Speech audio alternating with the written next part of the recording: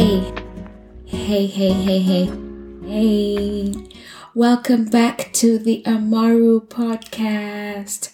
I am so thankful. I am so grateful that you're listening. I'm so thankful for everyone that's shown me support so far. It's been a really scary journey, but I'm so glad to be started. So, first episode, I opened with insecurities. I talked about a time in my life when I felt like a fraud and how that interrupted and interfered with a lot of blessings, a lot of opportunities that I had. I also opened up about things that I wish I knew back then that I know right now. So just like I promised in the last episode, I said, hey, next episode, I will be talking about how we can deal with imposter syndrome. I'll be sharing some tips and some tricks that have worked really well for me on how to navigate that fear, that insecurity that we are a fraud. So, this episode, I would like to talk about two things. So, two reasons we might feel like a fraud. And I will not just stop right there. After I share these two reasons with you, I would like to share with you what you can do about it. So if one of these two reasons are the reason why you're feeling like a fraud, I'm so excited to share some tips, some tricks, some ways to deal with how to get past that. Yeah, so let's get right into it. Reason number one you might be feeling like a fraud is that, guess what? You actually are a fraud. Now, hold up. I know this might be not the popular opinion. This might be, one of those things you probably have never heard anyone say straight up to you. But this podcast, I want to be real. I want to be vulnerable. I want to be honest. So here's some tough love. One of the reasons you might be feeling like a fraud is you actually are a fraud. And you know what? I'm not just here to point fingers. I'd like to tell you a story. I'd like to tell you about a time in my own life when I was struggling with imposter syndrome. But when I looked back, I realized that it's actually because I was an imposter at that season of my life. So this is about, by now, I'm really terrible with the years, but I would say about 7. Is that true though? No. About 5-6 years ago, when I moved back to Kampala, I had co-founded a media company with my brother, who is an absolute genius, by the way. Check him out. Really, really talented. And together we started this film company with a vision to create high quality video content. Now, something that I did not have the reflection and just like the security with myself to face back then was that even though I had been trained in production for dramatic arts, film and television, I actually underwent what was mostly a theoretical training and also using very, very old camera equipment. So I was trained in those like super old film cameras where it's all black and white. Just know it was a whole thing. So when I moved to Kampala and was starting this company with my brother, of course we were not using old school camera equipment. We were using digital camera equipment. Now my brother, I'm not too sure about the training that he had, but he had, just like me, he had actually even more training than I did. So he studied filmmaking at first in New York and then went on to study 3D animation and special effects in the UK. And he graduated with an honors degree. He's the real deal. Now, when we moved back, he and I started this company together. And he did not just stop at the skill set that he had in the training and the education that he already brought to the table. He put so much work and energy and effort into improving his craft, watching tutorials, experimenting, checking things out, researching gear, and all of the things that I, quite frankly, did not invest the time in doing. So when we started this company and we started to get opportunities, something I started to realize was that when we had these, when we had these sets and stuff to shoot, I was often freaking out if I had to be in charge of, fixing a camera setting. I had no idea what I was doing. And I remember moments like that when my brother, for a couple of minutes or whatever, wouldn't be around the camera. I would be freaking out. out. And when people came by like, oh, cool, you're a filmmaker. And they started to speak all this like filmic, all this technical lingo.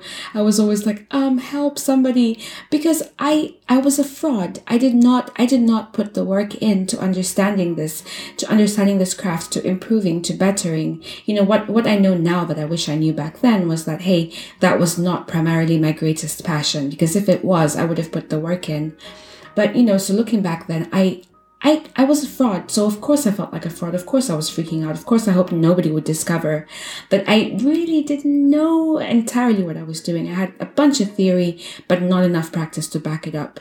So reason number one why you might be feeling like a fraud is you actually might be a fraud. Now, if this speaks to you, if this is you, if this is something that you resonate with, what I do want to say though is that this is actually one of the best reasons to feel like a fraud, because it is super, super fixable. It's not stagnant. It's not final. If you are a fraud, if you're not good at the thing that people think you're good at, you can get good at it. This is something that I have come to embrace in more recent times, and that is so liberating and so empowering to realize is the second we are able and willing to recognize and be honest with ourselves, be true to ourselves, look in the mirror and notice that, hey, you know what? I'm nervous about this thing because I totally suck at it. Then we have the opportunity to actually seek support. We can get training. We can get a coach. We can put the hours in. We can read books. We can watch tutorials. We can do all sorts of things. We can find mentorship. The sky is the limit. Once we realize that we want to improve at something, we actually have the power to do something about it. So there, friends, there goes one reason why you might be feeling like a fraud, and not just the reason, but also a solution that you can totally take up. I hope this is really supportive. I hope that this helps you. I hope that this is something that encourages you to get out there, put the work in. There's no shortcuts. And when you put the work in, I promise you, it will start to feel a whole lot better, and that insecurity will start to subside. Yeah. So, there's another reason why you might be feeling like a fraud.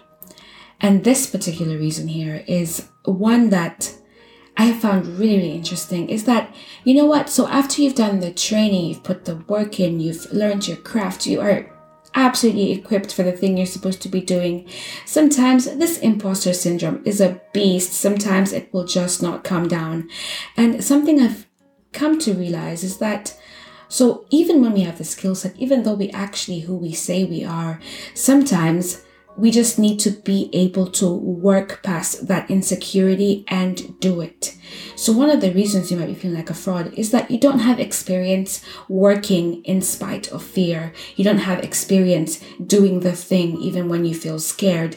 And I don't know how else to explain this. This is something that I have come to learn in way more recent times and is becoming a huge lifesaver for me, is recognizing that there's, in spite of how prepared we are, there's a certain level of confidence and security that only comes from building experience, doing the thing, recording the podcast episodes, shooting the films, writing the books, writing the songs, performing on stage, doing whatever it is that we love to do. There's only a certain level of confidence and security that comes from building experience with ourselves, doing the thing, in spite of the fear. When you start to realize, wait a minute, so I was freaking out last time about this, and you know what? I did it, and it actually was not that bad.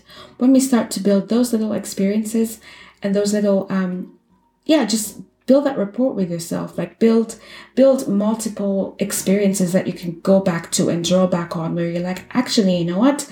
Last time I was afraid. Turns out there was no reason to be afraid. I think that is somewhat even a more powerful tool that we can use for starting to rise past this imposter syndrome and this insecurity and doubt that often gets in the way of us living our dreams and doing the things in our hearts that we know so deeply we are called and destined to be doing. So, friends, I really, really hope that this is helping. I'm super curious to hear back from you and hear if any of this resonates, hear if there's other tools that you've used to cope with imposter syndrome. Also, maybe there's other reasons why you've experienced imposter syndrome. I would love to hear it. As always, this podcast is just an extension of conversations I already have with my community over on my Instagram account at Amaru Kung. Now I've linked the link to the gram on this account so you can check it out in the podcast description. Follow me, check it out. Let's talk. Let me know. I want to hear back from you. I want to have a conversation with you. And if you've listened this far, as always, I would absolutely love it if you rated and reviewed this podcast. It's super supportive. It helps me. It helps me get this out to more eyeballs, other people, other dreamers, lovers, and vision builders on their journey to building the life of their dreams. Hey, as always, with all my heart. Until the next one, Amaru Kung.